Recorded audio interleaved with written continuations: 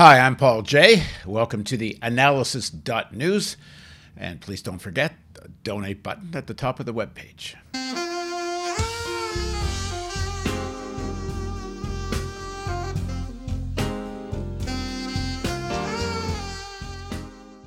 According to Sunday's New York Times, tens of thousands of protesters across Russia took to the streets on Sunday for a second consecutive week to rally for jailed opposition leader Alexei Navalny, and they were met by one of the most imposing shows of police force seen in the country's recent history.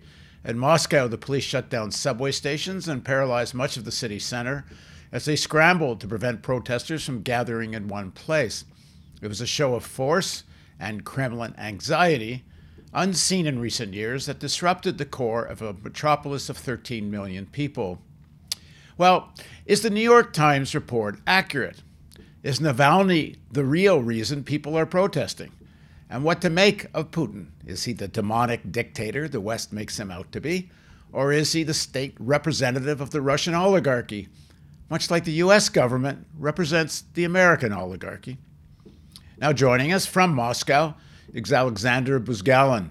He's a professor and director of the Center of Modern Marxist Studies at Lomonosov, Moscow State University, chief editor of the left Marxist journal Alternatives Russia, an academic journal dealing with problems in political economy. He's also vice president of the World Political Economy Association and one of the organizers of the Russian Social Forum.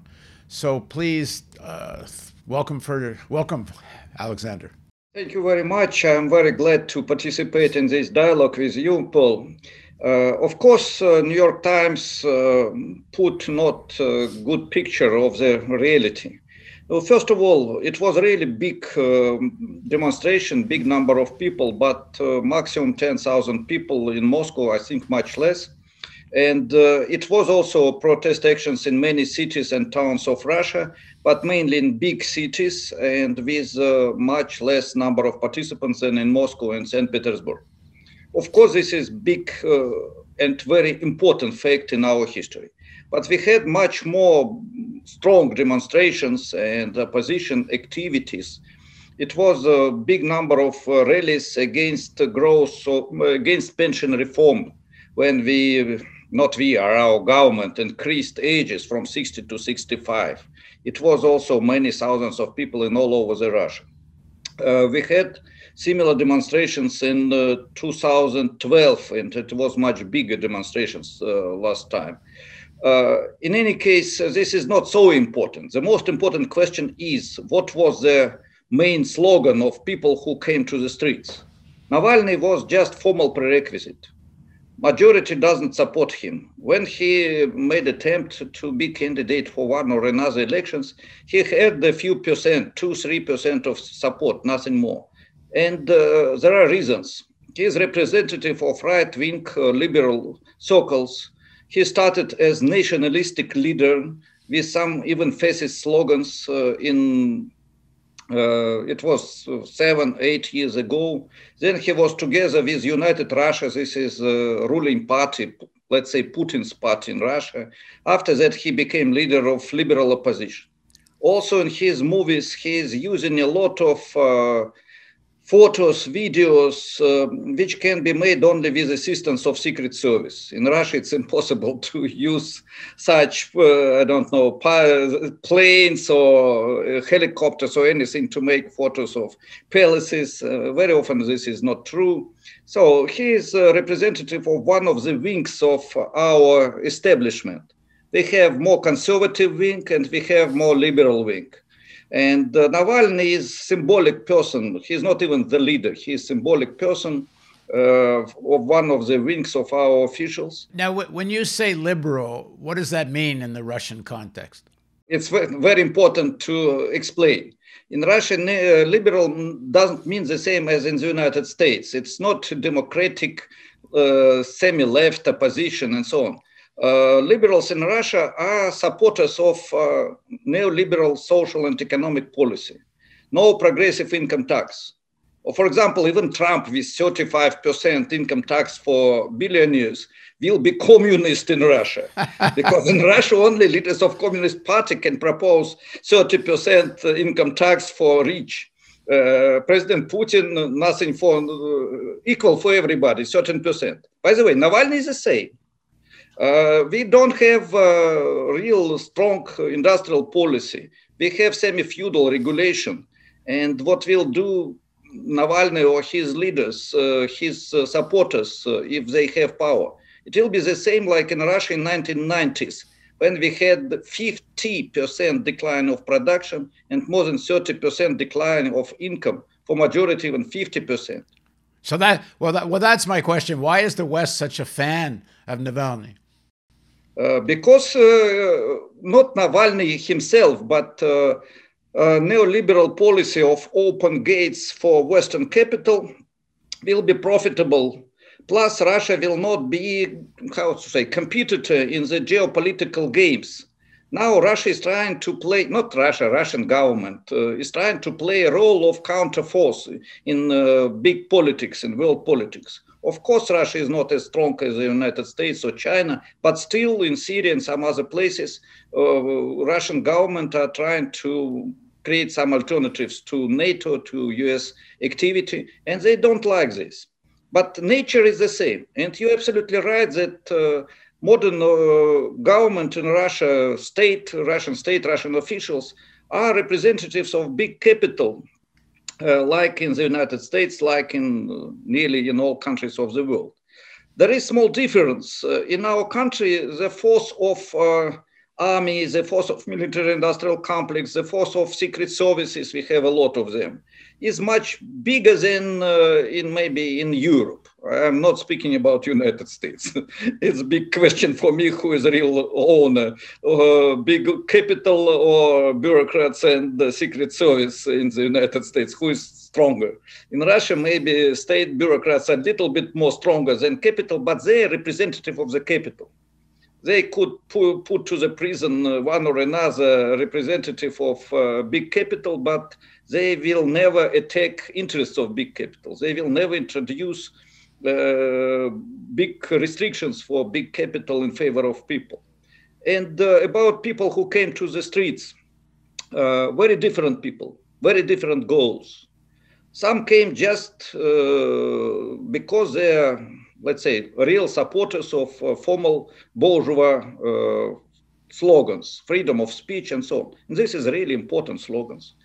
But many people came because life in Russia is terrible. We have stagnation more than 10 years. We have a lot of people who are in poverty. 20 million have $150 per month and less. And prices are more or less like in New York in many cities. For young generation, there is another motivation. They don't have social lifts. They don't have social mobility. And they have artificial hopes that if liberals will come to power, they have a lot of chances to be rich tomorrow because they're so smart, they're so talented. And by the way, they're educated on the basis of neoliberal economics, neoliberal political ideas. And the ideas are, I don't know, I can say even stupid. By that, yeah, free market, no, against public ownership, yeah. Traditional propaganda. And it's one of the paradoxes of modern Russia. We have so-called patriotic ideology, and we have textbooks written by US liberal politicians and economists, even more right than in the United States. Not Keynesian, but I don't know, monetarists still. And this is one of the reasons. But majority of people who came to the streets, they just want to be subject of the history. They want to be not nobody. They want to be the person, the man, I don't know, human being, who can act, who can decide something, who can control these bureaucrats, these oligarchs. This is real explosive of the energy which is which is oppressed maybe by state, by capital, by life, everyday life. The demonization of Putin as this extreme autocratic dictator, that Western perception, how do you balance that, which seems exaggerated?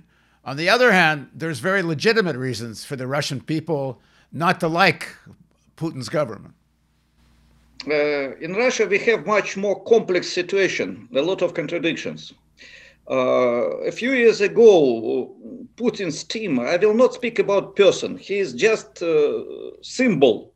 He is not real master of Russian life. Himself, he cannot do anything which will not be supported by top officials and big capital. He doesn't have big power, by the way, in reality. He is symbol of bureaucratic structure and huge power of big capital. But sometimes, by the way, state corporations, they're semi-state, semi-private. And his power now is, I don't know, caricature on the situation in Western European countries, in the United States, and so on. He is not differ in real content of his power. It's demonization, of course. And as far as population is concerned, we have strange contradiction. If you ask, do you like Putin personally? I think 50% will say maybe yes, yes, not bad, something like that, not against. And this is not only official opinion polls. This is opinion of people. There are different reasons. One of the reasons is his independent foreign policy. Russia was very tired to be semi-colony of the United States.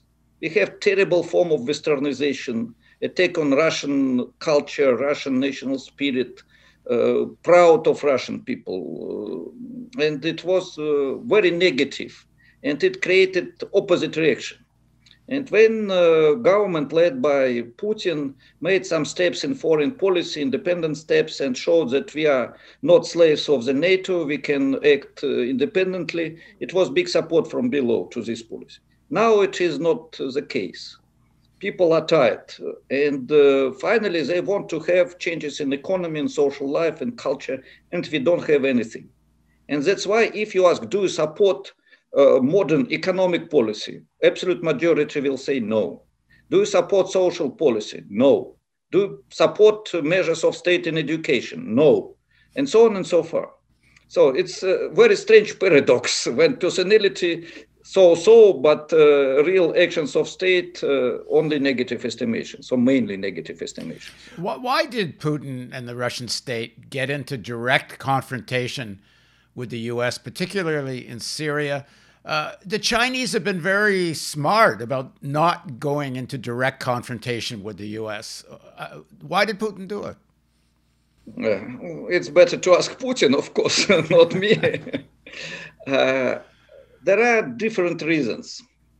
One of the reasons I already mentioned. In Russia, we have legacy of Soviet Union.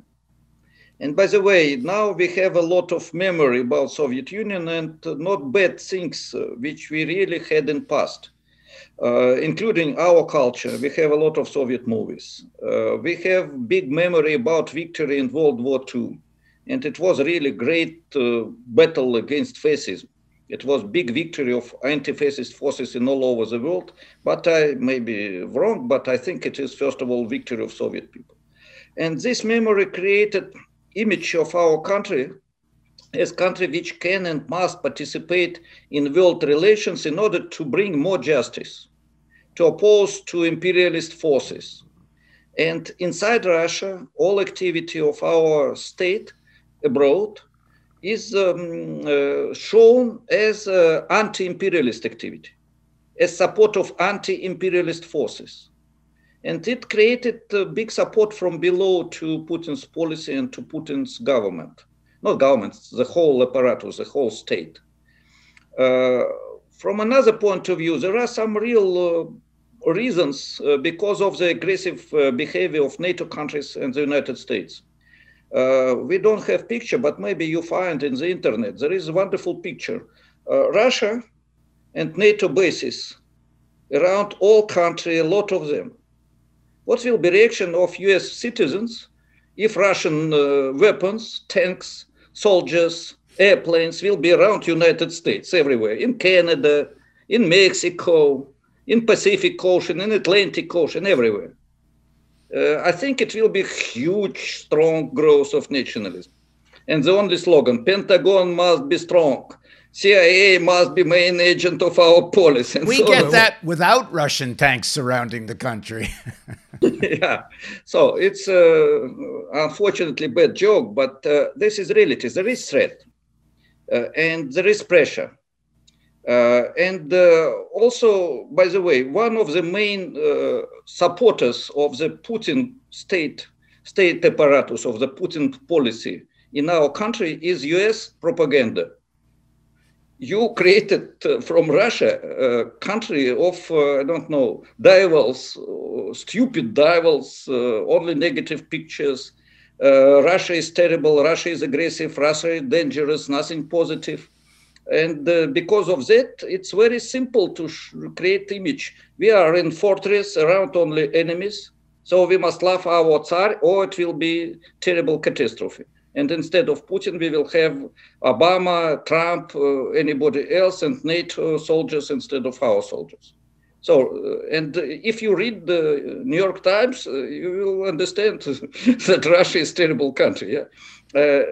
One time, if US, not left media like your website, like your resource, but if mainstream, I don't know, media in the West could, it's fantasy, could write, Russian government is authoritarian. Russian economic policy is very neoliberal. Why don't you make positive steps in the direction of social justice, planification, state regulation, development of education, more spending for social needs, and so on? Even in West European countries, we have some social protection. In the United States, we have, I don't know, maybe you have nothing, but you can say that you have something, at least progressive income tax. So such critique will be absolutely understandable for our people. And if you add, but we like Russian culture, we think that Russian people are working hard, and so on and so forth. And we think there are some reasons why Russia can participate in world politics, not only United States. It will be another image, and it will be much less support inside Russia to our officials, and much more peaceful relation towards Western officials, establishment, and media. But when it is only anti-Russian propaganda, it creates opposite reaction in Russia. But there's a problem with that. Yeah. Well, there's a problem because if American media covered Russia that way, how would they explain the need for $1 trillion in modernizing the nuclear weapons program? How would they explain 14 new Ford-class aircraft carriers? How do they explain $1 trillion military budget?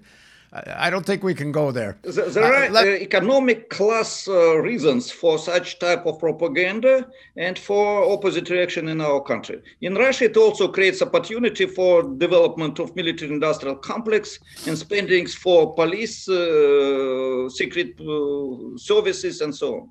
Yeah, it's a morbid dance they do. The Russian military-industrial complex and the American they love each other. They couldn't exist. I mean, also, let's throw in the Chinese military-industrial complex too. In fact, I was seeing recently that 5 of the 15 largest arms manufacturers in the world are now Chinese. So there's a three-way dance going on here. All right, yeah, in Russia, we have such funny performance when one man making from legs, one person from hands, another person, and they're fighting each other. But really, it's one man. I think it's military-industrial complex of U.S. and Russia. Although I must say the Americans are so much bigger and so much worse than either the Russians or the Chinese. No one has committed as many crimes on the world stage as the Americans have. But anyway, let's go back to Russia. To what extent is it true that Putin's government, I know they try to make it all about Putin, but let's say Putin's government, is authoritarian? It's described in the West as practically like a police state. In this report from the New York Times, they talk about demonstrators being crushed and arrested. Apparently, 3,000 or 4,000 people were arrested on Sunday. So what is the truth of the lack of democracy, for example, as compared to the United States? First of all, it's difficult for me to compare with the United States. I was not beaten in the United States by police, but I think you and your friends have this experience. I have experience of Russian police. So as far as these demonstrations is concerned, I saw attack of police on demonstrators in the United States. These water machines, bullets, gas, and also a lot of arrested people. It was in France, yellow vests. It was in the United States, black lives does matter, and so on. So in Russia, it's even first time it was less violence than typically in the West, by the way. Today it was a really violent attacks, but again, it was no these water machines. It was maybe one-time gas, but maybe not. Nobody knows exactly. 3,000 people were arrested, but majority of them were liberated in 1-2 hours. They were arrested just to destroy the demonstration. So it's bad. Of course, it was necessary to give permission to organize rally in open square without all these restrictions and without attacks of police, of course. But this is unfortunately normal for the United States, for France, for many other countries. We don't have much worse situation than in other countries. I had one time a dialogue with Western journalist, I think US journalist, and he said, you don't have freedom, you cannot say that Putin is son of the beach. I said, maybe on Central TV I cannot say this, but in the internet, I don't know, thousands of websites and resources are telling these terrible things about president, even stupid things. But I asked, can you on the first channel of US television say that Putin is good guy? No, you couldn't. The conversation we're having now, which to my mind is realistic, balanced, neither is Putin the devil, neither is, are we claiming anything fantasy? You could never have this on any television channel in the United States. Yeah. So we have, by the way, in Russia, we have not main TV, central TV channel, one of the TV channels. It's so-called Общественное телевидение России, social TV of Russia, public TV of Russia. Maybe 9th or 10th in the rating of main channels. And I have open air 10, 15 minutes, 5 minutes, nearly every week. I cannot criticize directly person, but I can say that state policy in economic sphere is terrible. I can say that we need changes in education and so on. And Buzgalin is, I tell absolutely the same as here, only without name. Name is nearly forbidden to pronounce. This is formal difference. In the US, in Europe, you have more formal liberties. In our country, less formal liberties. But nature of the system is everywhere the same. And you said it's power of big capital together with top bureaucracy and secret police and so on, and media, mainstream mass media. And manipulation is a real tool for organization of all political, social, cultural life. Strong, permanent manipulation. By the way, it's not only in politics, it's in economic life. When everybody understands that it cannot be Christmas without Coca-Cola, you know, Coca-Cola, the track, yeah, for, I don't know, do you have this advertising or not? We have every Christmas this terrible story in Russia. So it's manipulation. Every corporation organizes this system of manipulation and state. In Russia, it has more primitive forms, I can say. And maybe not even so efficient as in the United States, but nature is the same. Yeah, you could see it in the United States. It serves the American elites for the media always to make this about the person of Putin and not the oligarchy and capital and the vicious exploitation of Russians by Russian oligarchy and capital. Exactly the same way CNN and MSNBC, they love to make this personal attacks on Trump, and certainly he deserved it, but they never wanted to talk about the sections of big capital and the oligarchy that were behind Trump. And I'm not only talking about the right-wing billionaires, you know, the Robert Mercers and Sheldon Adelsons, who almost never got connected on mainstream media as the people that helped make Trump president, but big capital on Wall Street that so benefited from the tax cuts and such, including companies like BlackRock that are traditionally actually pro-Democratic Party, loved Trump for most of the time he was in office. You know, at the end, he had outlived his usefulness and they got rid of him. And what I think, I'm calling it a coup within a failed coup. I won't get into that now, but the same thing, you make it all about the person, never about how the system operates and how classes operate. Yeah, it was film Cabaret, money, money, money, money. Yeah, it's about our life. Unfortunately, big capital together with violent bureaucratic structures, they are together and they are rulers of the world, and it's more or less the same in different countries. Of course, Russia needs to have more freedom, positive freedom. I can say even not freedom, but liberation, because word freedom has different content and contexts, contents and contexts. But social liberation is extremely important. We have terrible labor code. It's nearly impossible to organize strike. By the way, we have a leader of left movement, of one of the left movements, Nikolai Platoshkin. He's professor, intellectual. He was arrested 4 months ago. No court, nothing. Where is I don't know, voice of the Western fighters for human rights? Professor is arrested for nothing, absolutely nothing. He tells that we need a new economic, social, political cause. We need socialism. We need new president, not Putin. Nothing illegal. He is not under the court. He is in his home, arrested, sick. He has had heart attack because of isolation and so on. Where is protest? Nothing. Navalny is honestly son of the beach. He is much worse than majority of Putin's officials as far as his economic, social position, nationalist and so on. So, but he is useful. He is good puppet in the hands of manipulators. But I want to stress, in our country, there is typical critique of all these protest actions because this is only a result of US government, European Union government's propaganda and so on. It's not true. Of course, US officials, press, secret organs, secret police, and so on, made a lot of efforts to support opposition. But real reasons are internal. It's the same like in Belarus, by the way. I don't know if I can say, but we wrote with Andrei Kolganov article in Critical Sociology, the journal Critical Sociology, and we made analysis of Belarus events, contradictions. In Russia, we have very similar situation. And this is internal contradictions.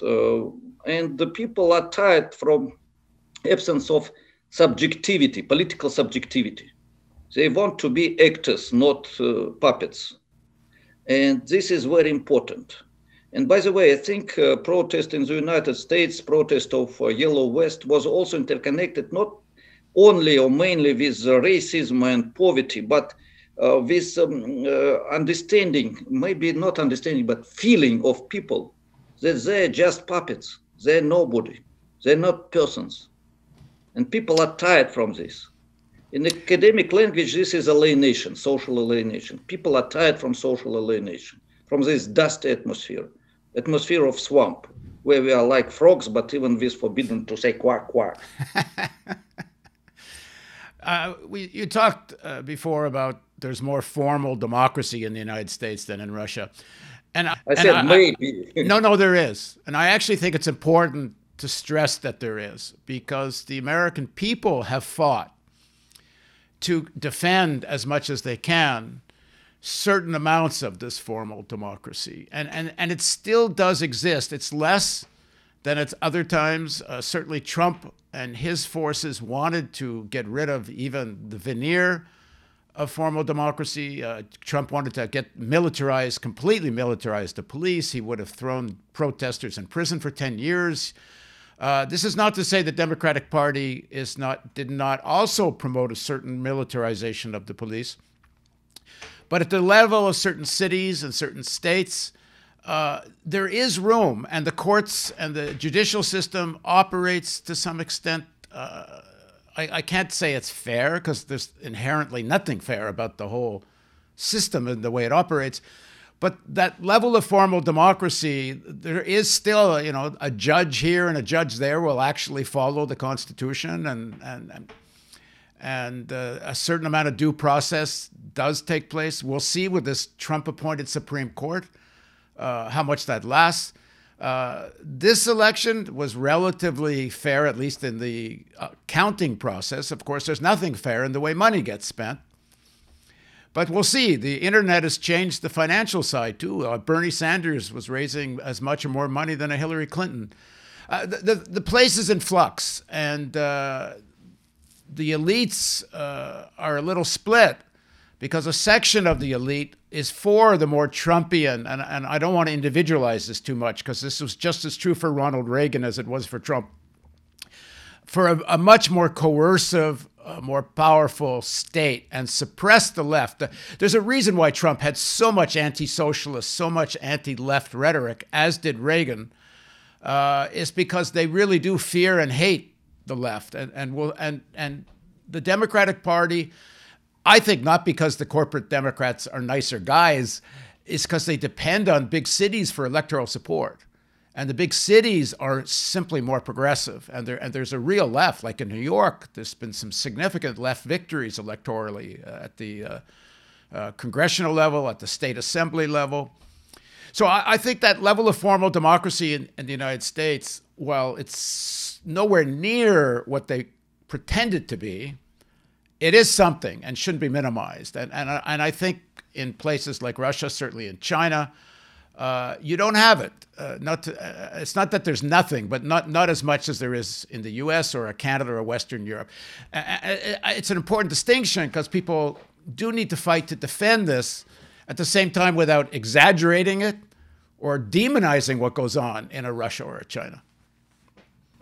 I agree. We need more formal democracy, but of course it's better to have not formal but real democracy. That would be better. But even some formal democracy is a little bit more formal democracy will be useful, of course. The problem is, if we have a victory of so-called liberals in our country, we can have not more but less formal democracy. We had this experience in past. We have one of the main sources of propaganda of liberal ideas and so-called opposition in our country, Radio Echo of Moscow. And in this radio, I had a lot of debates, and very often the radio journalists, very well known, were saying that we need Pinochet for Russia, because to defeat all these old Soviet traditions, we need real strong power. And Pinochet was no dictator. He was good guy. He made real protection of market. He made real protection of private property, and so on and so forth. That's why if we have such person as Navalny, with his authoritarian nationalistic slogans a few years ago, we can have even less formal democracy than we have now. We can have more dictatorship. This is a real threat. As I said, when we had Yeltsin's government, formerly very democratic, with big love from the United States, from Europe, and so on, it was in 1990s. But when parliament, not opposition, parliament, decided to make law against terrible, brutal privatization in favor of more social economic policy, it was blockaded. It was terrible attacks on demonstrators. A lot of people were beaten, arrested, and the demonstrations were much bigger. I participated in them. It was hundreds of thousands of people in the streets. And finally, when we destroyed blockade, people destroyed blockade, Yeltsin brought tanks, and tanks were shooting to the parliament. And thousands of people, as I said, were arrested and so on, and killed. Hundreds were killed directly. So we know what does it mean, formal liberal democracy in Russia. We already had this experience. Let me add to what I was saying about the United States and formal democracy.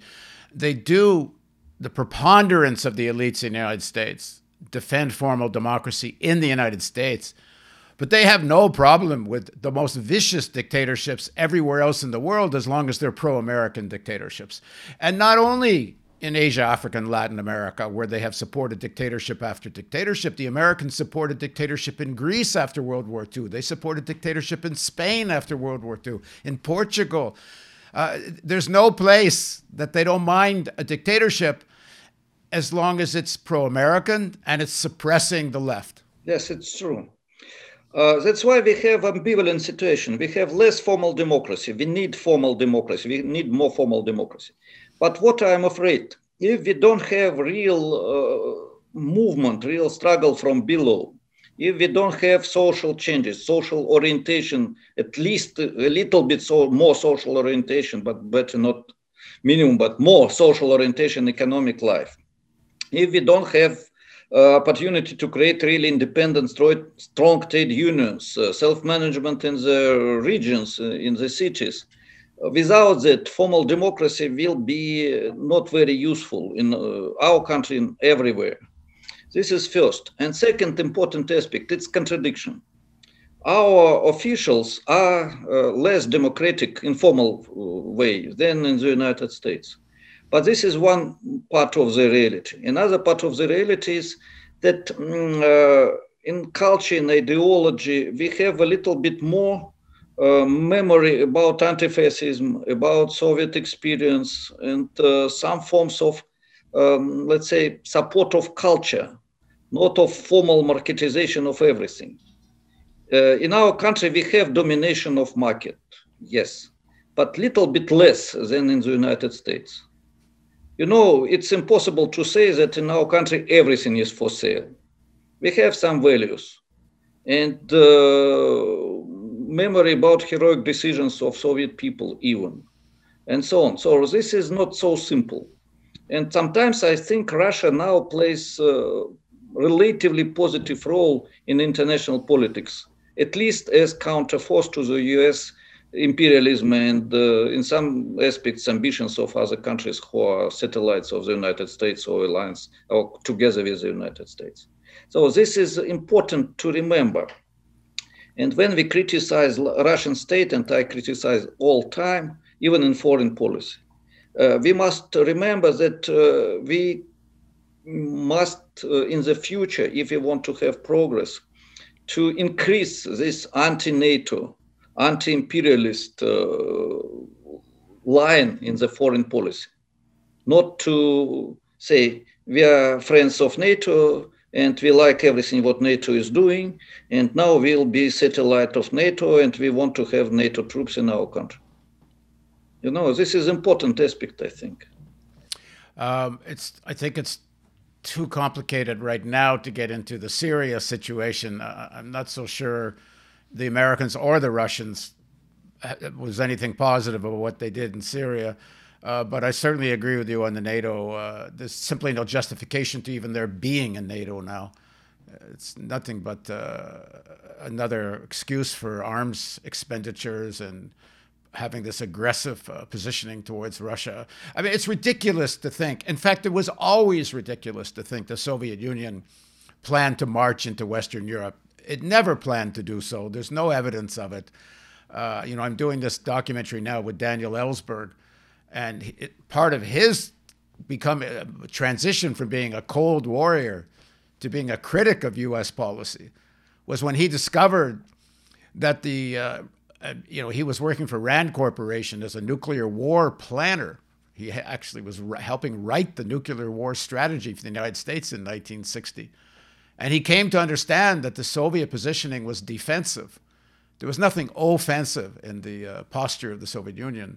And I think it's the same thing today. To think that Russia's going to come and march into Western Europe is just ridiculous. But that's the picture that gets painted. It's a continuation of the Cold War mythology. Yeah, it was necessary to create invented enemy. It was necessary to find enemy anywhere. They decided that Russia is not bad because it is big territory, still a big nuclear power, strong army, relatively strong army, and relatively independent foreign policy. So very good object to create invented enemy and then to have basis for growth of military industrial complex and generally militarization of life. The same we received in our country. So I don't know who was the first, but as we said, it's together. And this is extremely dangerous politics. And by the way, now it's time for renewal of peace movement.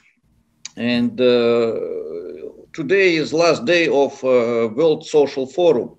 It was a big event in the internet, but still it was very big event. And peace anti-NATO agenda was very important in this process. It was huge rallies with a lot of listeners, viewers, people who were watching these programs on peace. And I think it is time to think again about struggle against militarization, against threat of the war, and so on. Well, I think that has to merge with the movement on climate change. That's the threat. The threat are both existential, and the solutions are more or less the same. Yes, you're absolutely right. I agree completely. Yes. All right. Well, I'm glad we found each other again. It's been a while since we interviewed. Let's do this regularly, and we'll do our small part to trying to make this a Western and Russian dialogue a little more rational. Yes, I'm very glad, and let's be in touch. We have a lot of interesting events, and not only such as demonstrations, we have some positive, constructive processes, and we are very glad to talk about this. I mean, opposition in Russia has many constructive initiatives, positive initiatives. Let's also discuss these questions. Well, we will. Thanks very much, Alexander. Thank you very much, Paul. And thank you for joining us on the theAnalysis.news podcast. Please don't forget there's a donate button at the top of the webpage.